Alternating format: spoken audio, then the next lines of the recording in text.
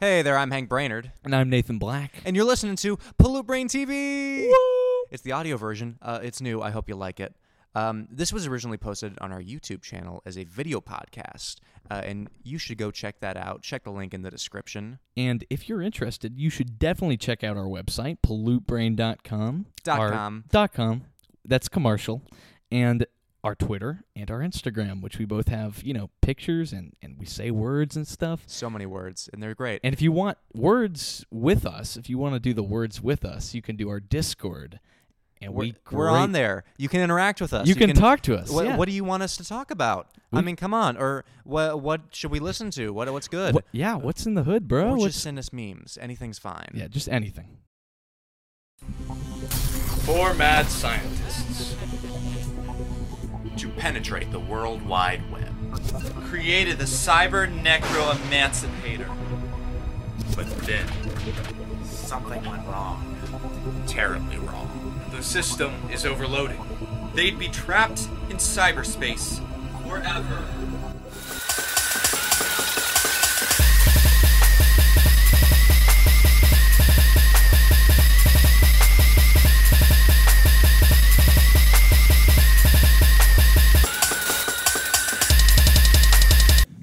Welcome to Pollute Brain TV. I'm Hank Brainerd.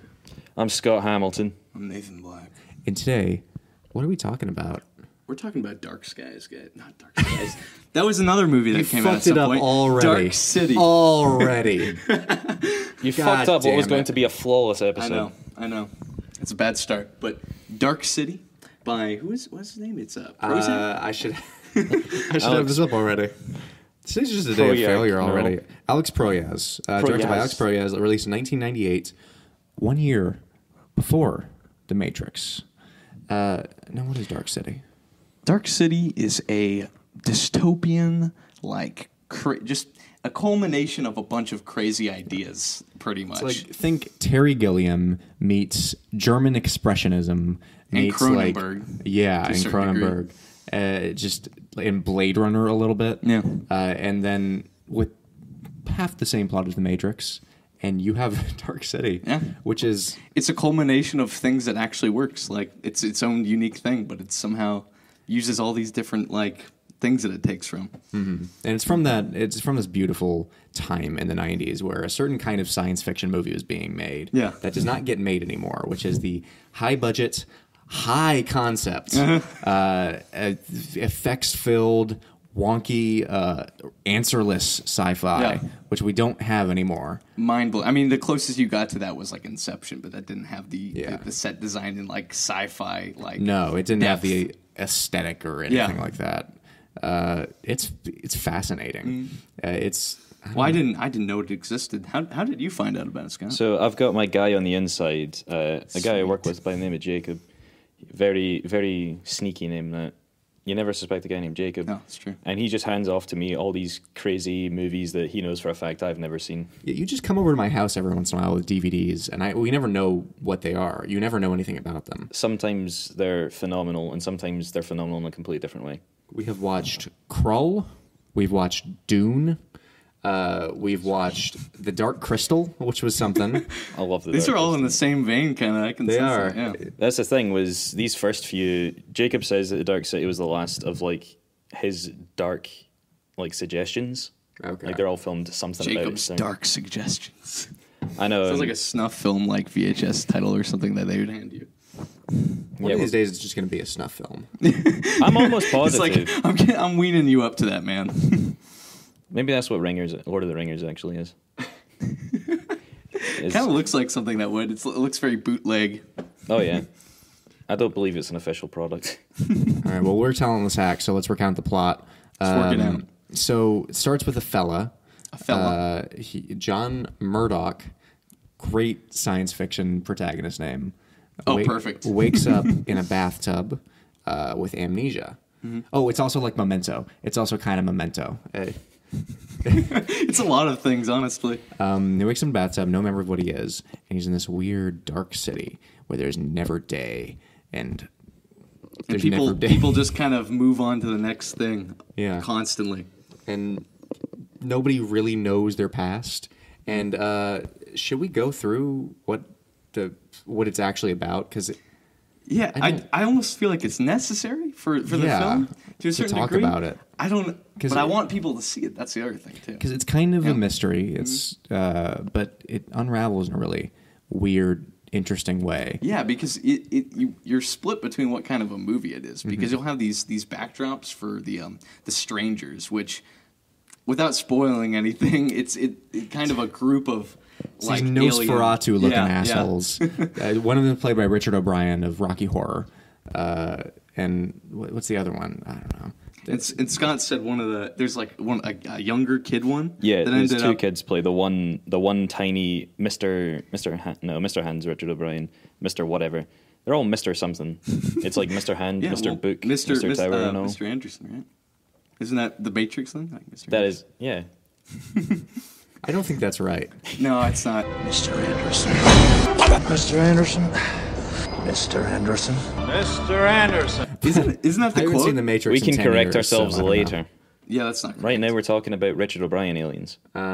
So they are dead bodies that have been inhabited by space energy slugs, and they control everything. They control a massive clock at the bottom of the world that stops every night at midnight, and everyone else stops, and they just go through and tinker with things, and you kind of understand what they're doing the later you get into the movie. It's weird the way that it establishes things. It was strange when the first time that the clock hit it was kind of that 8.5 moment where it was just John Murdoch stepping over the cars and like looking inside the cars, and there's just everyone just kind of sitting there.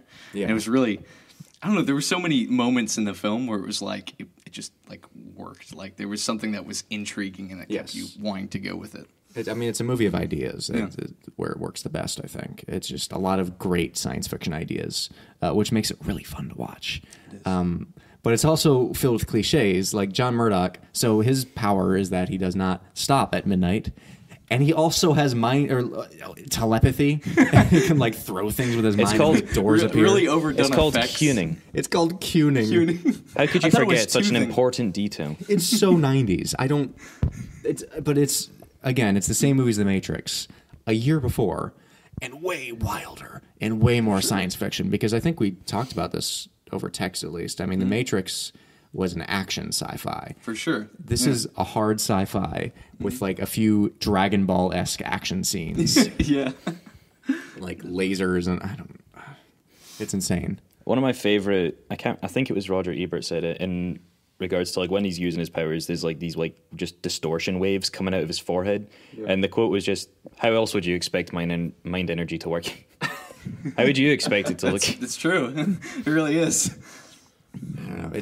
It's fascinating though. It's a fascinating movie. It's crazy science fiction ideas. Great in production design. You have a lot of the noir elements actually work really well in this. It's shot like a film noir. Even though the private detective is very, like white bread kind of noir. He's very, mysterious, and he carries around like this antique of which they have a reason for that being in there, but this like antique accordion that he always plays. Yeah, it's very strange. And he's played by William Hurt of all people, and Jennifer Connelly's in it. I don't know. Yeah, it's noirish. That's another thing. Yeah. It's like if you've ever seen like L.A. Confidential or any of the '90s neo noirs. Yet another thing that it's just taking from. It's a weird amalgamation of every kind of movie that was popular in the 90s. When you start watching it, believing it's a noir, because everything, there's not really a hint. Is there a hint really that it's a sci-fi movie from the get-go, like from the beginning introduction? Just kind of him walking around and apparently that was the idea. It was originally going to be a movie about a detective that's trying to solve a case, but then realizes that nothing makes sense. I don't know. I think that sounds like a cooler movie than they come up with. It seems like that story's still in the movie, with the detective that like loses his mind. It just and it's like instead of the story being just that, it's like they skipped forward a few. Yeah, they changed the focus of it. Times, whatever your favorite unit is. Yeah, and it lures you in and pulls a rug under your feet, kind of. Yeah. Well, what you guys? So, what I wrestle with is the script. What did you guys? I thought it was a good and terrible script at the same time. I think it needed to be pretty lifeless because that's kind of the world that it's in, but it's also there's so much exposition. There's a few monologues that I would really think about shortening or at least simplifying.